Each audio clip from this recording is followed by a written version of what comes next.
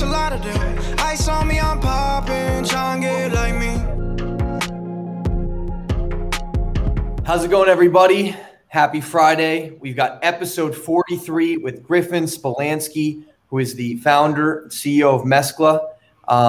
Awesome guy, recently got connected with. More importantly, I love your product. Going after you wouldn't call it a protein bar. How would you describe Mescla and kind of what you guys are building? Yeah, great question. Actually, we just wrote something out, so I'm going to read this verbatim, and then I'll talk about it a little bit after. But I'm pretty pumped with what we came up with, so I'm just going to read this. Mescla is a plant-based snack brand making flavorful, feel-good foods convenient. And by that, we mean we're working to end snacking autopilot.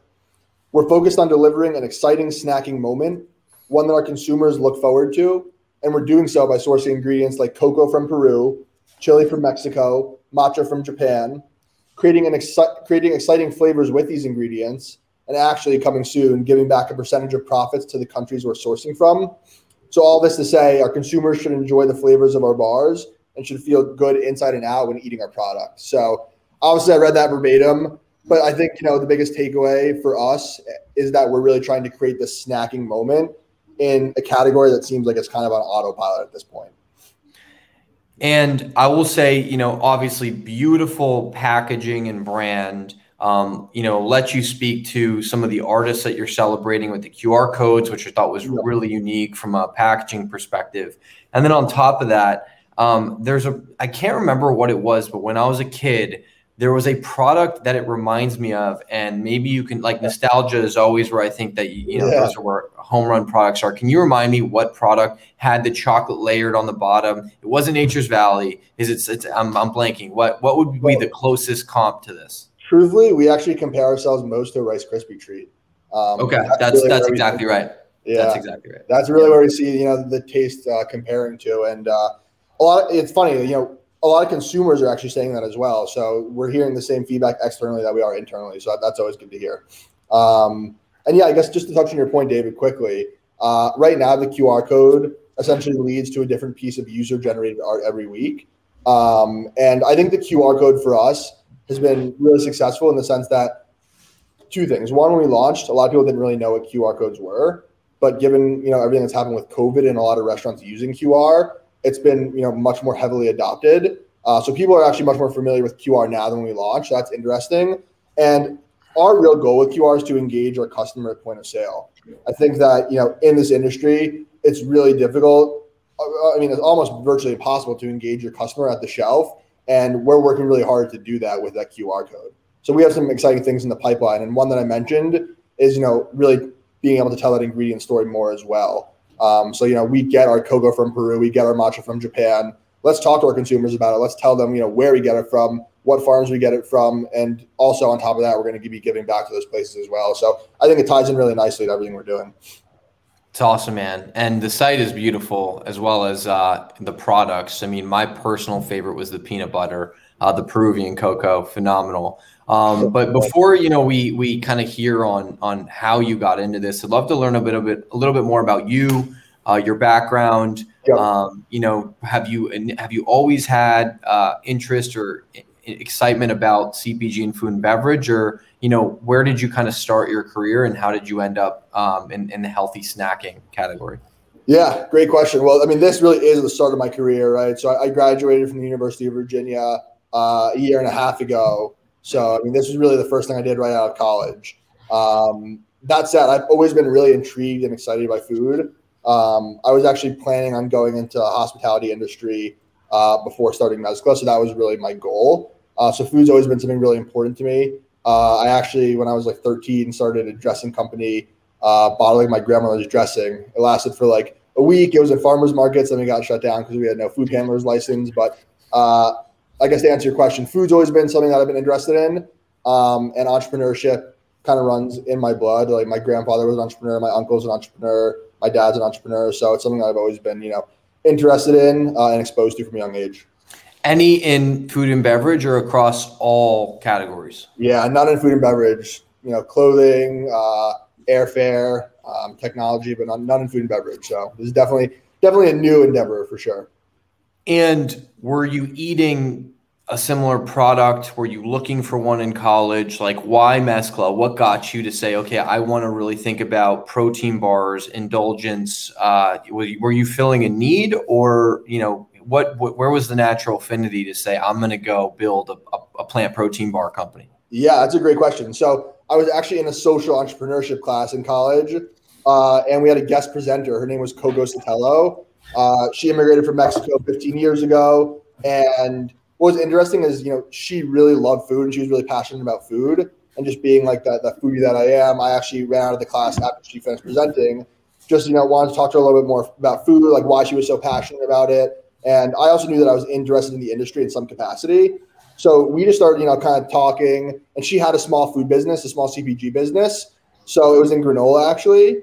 And what we were kind of talking about was like, could we integrate flavors from her hometown of Mexico into her products? Like, can we integrate flavors from around the world into products in general? And, we just essentially landed on the protein bar space because we felt as though, even though the market was saturated, if we were to launch a product and it were to be successful, like it could have, very good viability in the protein bar market itself. So I will honestly say, looking back, like maybe that was somewhat flawed thinking because it is a very difficult space, but at the same time, if we can get consumer adoption, I think it's a really strong space as well. So, so where do you begin? How do you even start? Yeah. I think that a million people have ideas and want to, really go. The food and beverage industry, I think, it's sexy, it's glamorous, a lot of capital flowing in, some exits that, headlines of people raising a ton of money. But one of the biggest challenges is like, where do you even begin when you have an idea? Like, so you had seen her and were impressed by her background, but where did you kick off?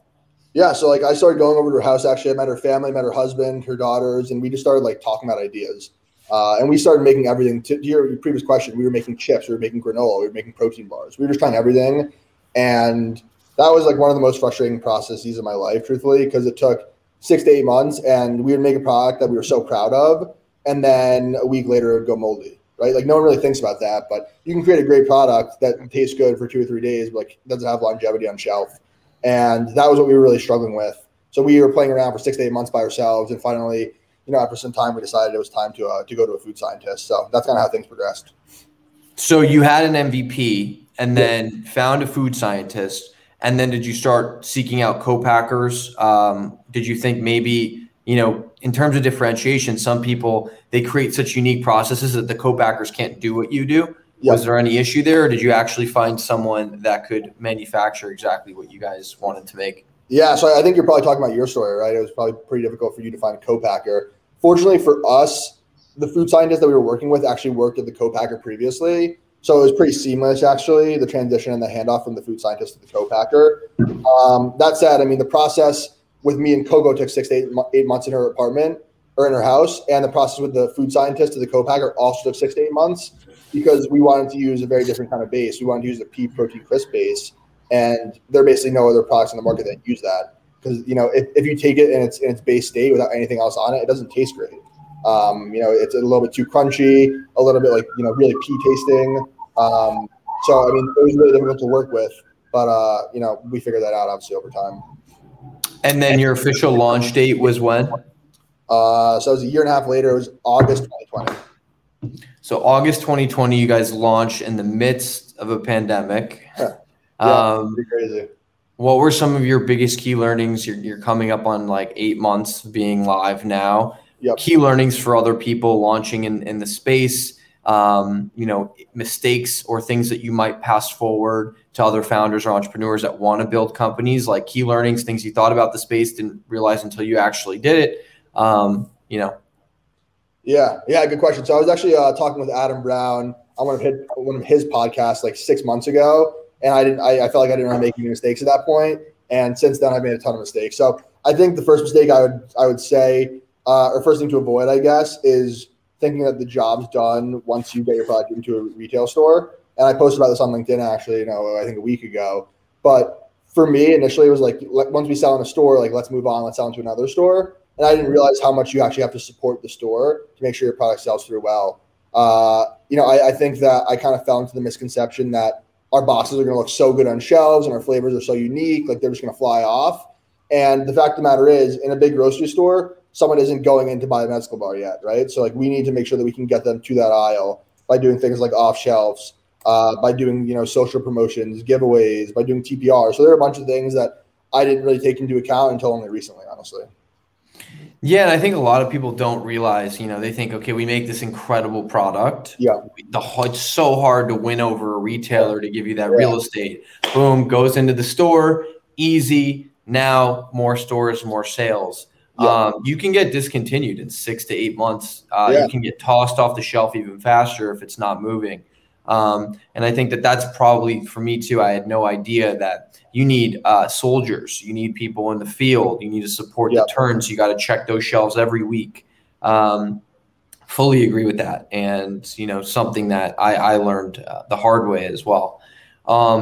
So I guess another thing is you guys are really strong on D2C, Amazon, plus retail. What tips or pointers might you have? Beautiful website, how you think about D2C playing into your category specifically in protein bars, how you've maybe taken insights from RX Bar, Cliff Bar, other successful case studies in the space, and what allows you to, find your sweet spot right now. Yeah, good question. So from a business standpoint, I actually tried to model our, whole website kind of off of Verb Energy. I think they do a really good job. And fundamentally, kind of looking back, I think that there's some differences in our business. So I don't know if that was, necessarily the best decision, but I think, we launched with a free trial because we just wanted to get the product into people's hands, which is something that Verb did really well. We wanted to have a pretty low price point. So we launched with, a $25 8-pack outside of the free trial offer. So we were just trying to make sure that we could get our product into people's hands. I think that's something that's really important, especially, with a launch, because no one knows our bars yet. So let's just get this product out and let's get it into people's hands. So I was really focused on like that seamless and like kind of cheap experience. And by cheap, I don't mean like overall like look and feel cheap, but just I mean like get it into the customer's hands for the cheapest price possible. So that's what I was really striving for. But on top of that, I wanted to put our own twist on it. And, that's what you see with the graphics. I really wanted to be, that brand that created a moment for the consumer, like I was talking about earlier. So the goal was really like, let's do something that's differentiated. Let's do something that's really cool that people are going to be able to resonate with. And let's be a bar in a saturated category that really shakes it up. So I think, overall, I would say just trying to get the product out there for, as low price as possible, and also trying to make the space, fun and exciting. I love your timing on QR codes, because to be frank, before COVID, like as much as I liked QR codes, I rarely used them. They've now become an ingrained part of, consumer habits because of restaurants. Have you thought about NFTs and, digital art or monetizing that QR canvas a little bit more? Yeah, someone else brought this up to me last week, but honestly, I have not thought about that at all yet. Maybe we'll talk about it offline. There's definitely like opportunity there for sure. So, okay, but just to touch base, and Stephanie, you're the best. Thanks for tuning in. You guys give 2% of your profits back to underserved schools to fund Vital Art programs. That's pretty amazing. I didn't know that. And then just the way that, so you're showcasing a new artist every week or month, or how does it work exactly? Yeah, so every week we actually throw up a new artist on the website, and you can check that out. Actually, if you go to the Mezcal Movement page and kind of scroll through, you could see each artist and who we featured. So art was really, a very core part of our brand as we went to launch, and obviously, giving back was as well. So we've given back to the Youth Art Exchange in San Francisco. We've given back to Charlottesville City High School as well. Two really awesome programs. And I think, launching a brand right now, I think it's really important that there is a social mission attached to it. Obviously, a lot of people build the brand to be successful, and to be profitable, but at the same time, like it's really important to us to make sure that we're giving back. And, inherently we launched in a social entrepreneurship class. So it's kind of part of our DNA. So in your social entrepreneurship class, is like, where did the inspiration for, like, are you personally tied to the art world? Are you excited about it? Where did that concept come from? That's a great question. So, I was touching on this at first, but we're actually going to shift that give back, truthfully. We're going to focus more so now on giving back to the communities we source the ingredients from. And we feel as though that tells a better story and then just more on brand for us. So that's a great question, truthfully, and we're working through that right now. The art piece was something that Coco and I just discussed, and it's something that, in Charlottesville and in Charlottesville City High School, we just had a connection to them. I had a connection to one of the teachers. Coco had 2 daughters that were in Charlottesville as well, and we just felt the art piece was a way to kind of highlight people and individuals. And our whole goal was to bring these cool flavors to the market. So we thought it'd be cool to also highlight people from around the world as well through art. So that's where that initially came from. But we are going to be shifting that a little bit in the future. Amazing. So with where you're at now, what are your plans for 2021 retail, D2C, Amazon? What can we expect to see and for the rest of this year?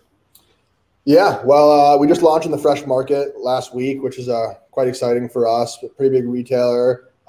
Congratulations. For us. Thank you. Yeah, so we're pumped about that. So that's definitely a partnership that we're working hard to make sure that is successful. Also, Erewhon, we launched in a few months back, and it's really important that we're successful there. To answer your question, retail, we're really going to be focused in LA outside of the Fresh Market. We're really going to be focused in LA and New York City and building our customer base there and building our retailers in those 2 locations.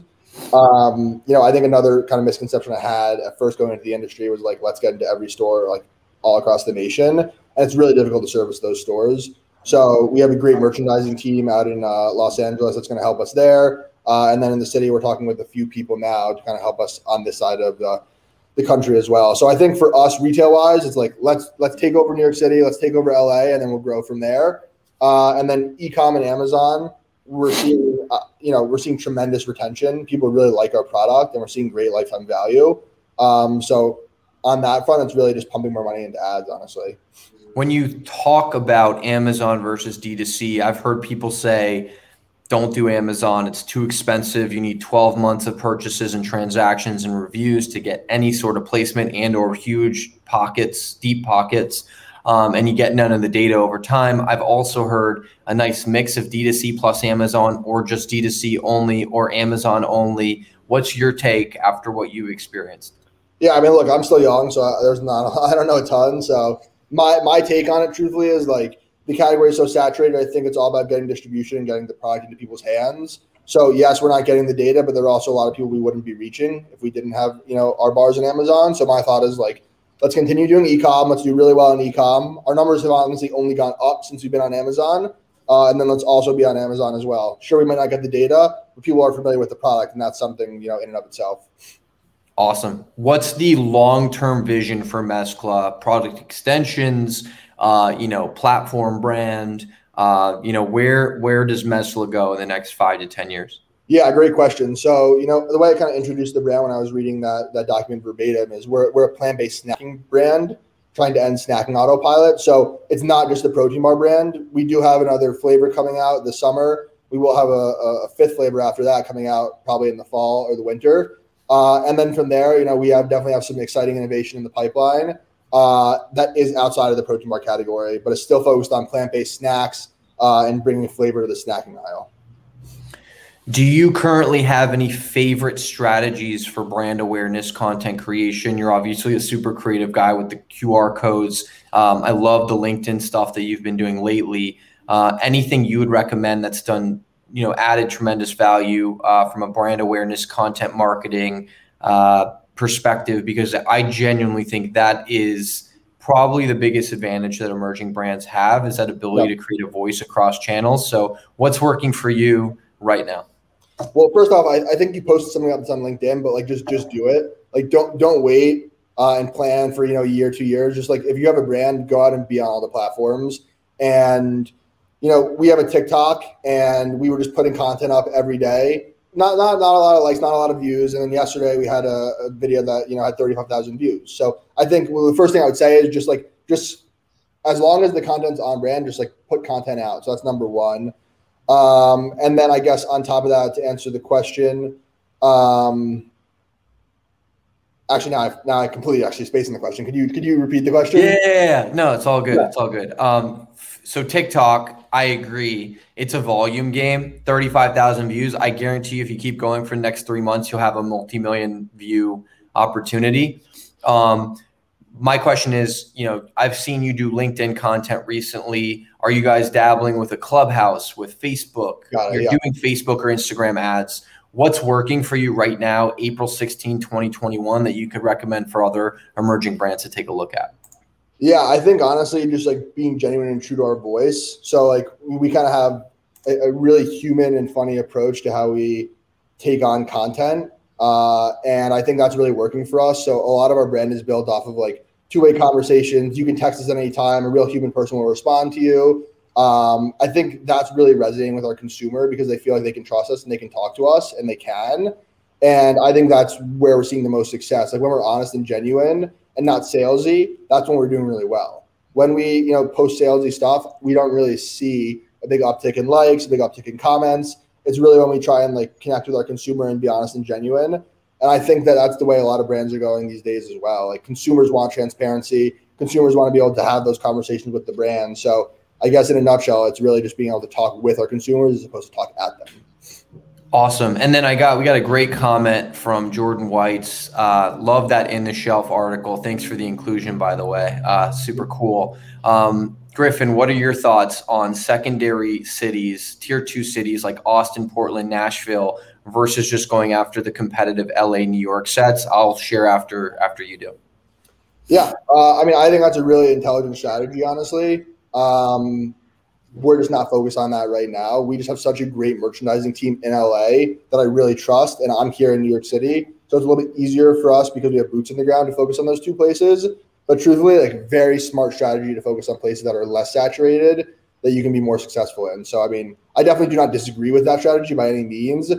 Just because we have boots in the ground in LA and New York, it makes more sense for us to be, in those two places right now. And I guess to add to that, we've seen tremendous success in our Erewhon launch. So we only want to fuel the fire in LA specifically.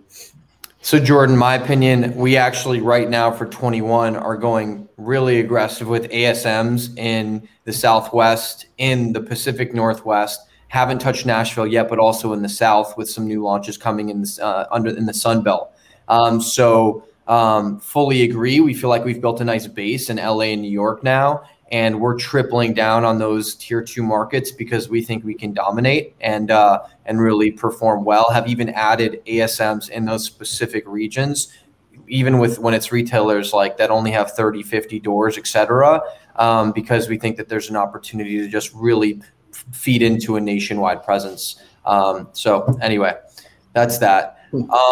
Epic. Well, Griffin, have there been any really tough times or moments that you can share advice for other founders? Yes, this industry is amazing, and I don't want to do anything else for the rest of my life professionally, but maybe things that you, wisdom that you've learned, things that you would do differently that you could pass on to anyone who might want to take a go at this and really try and build a brand. Yeah, well, I think first off, like food's extremely difficult. I just think from a margin standpoint, like if you're looking at food versus, like for tech, for example, or even, lower end, jewelry, one of our investors actually built a watch brand, and, you're looking at the margins on something like that, they're much higher than the margins in the food space. So I think that right off the bat, you need capital to grow quickly in the food space, and you need a lot of capital to grow quickly. So I think that like that's just one thing to point out. But every day is a struggle, right? Because we don't have a lot of people working on our staff. We're a very small team. We're working to build pretty aggressively. So, every day it's just us in a room trying to figure out how can we grow and where can we grow. And we're making mistakes every day. So I guess there's not like one point in time that I can point to say like, this was the biggest mistake we made. This was going to crash our business. Cause I think we've done quite well so far, but I will say like every day I'm nervous that, something's going to happen or that we're going to get bad reviews on Amazon. We're going to start selling worse on Amazon. I'm checking Shopify sales every day. So it's definitely stressful. And the margins are not as sexy as, some other industries. How big is your team right now? So we're about 4 people, 3 or 4 people working on this basically on a daily basis. And then we have, a bunch of outside contractors. But no one's really full time except for me and one other person. So definitely pretty small. I would say another thing that I've learned is you can build a pretty sizable business with a lean team. We're 4 full-time employees right now. Yeah. Yes, we have contractors, consultants. I personally love the idea. We have like 6 consultants. And then a lot of our consultants begin as consultants and convert to full-time. So many people are like, man, I got to hire this person, this person, this person. But that's huge cash outlays. versus you can have like a trial period. And sometimes a consultant's great for 2 months and then, you can move on. Super cool, man. Well, Griffin, you are a legend. Thank you for making time, for coming on. I personally am a huge fan of your product. So keep up the amazing work. Let's stay in touch. And yeah, man, have a great rest of your weekend. Awesome. Well, David, thanks for having me on. This is really cool. And any questions or anything, obviously, if anyone wants to email me, anyone that's watching, you can shoot me an email at griffin@eatmezcla.com, and I'm happy to answer any questions that anyone may have. Awesome. Thanks, buddy. Have a great rest of your weekend. Thanks, David. Appreciate it, man. Cheers.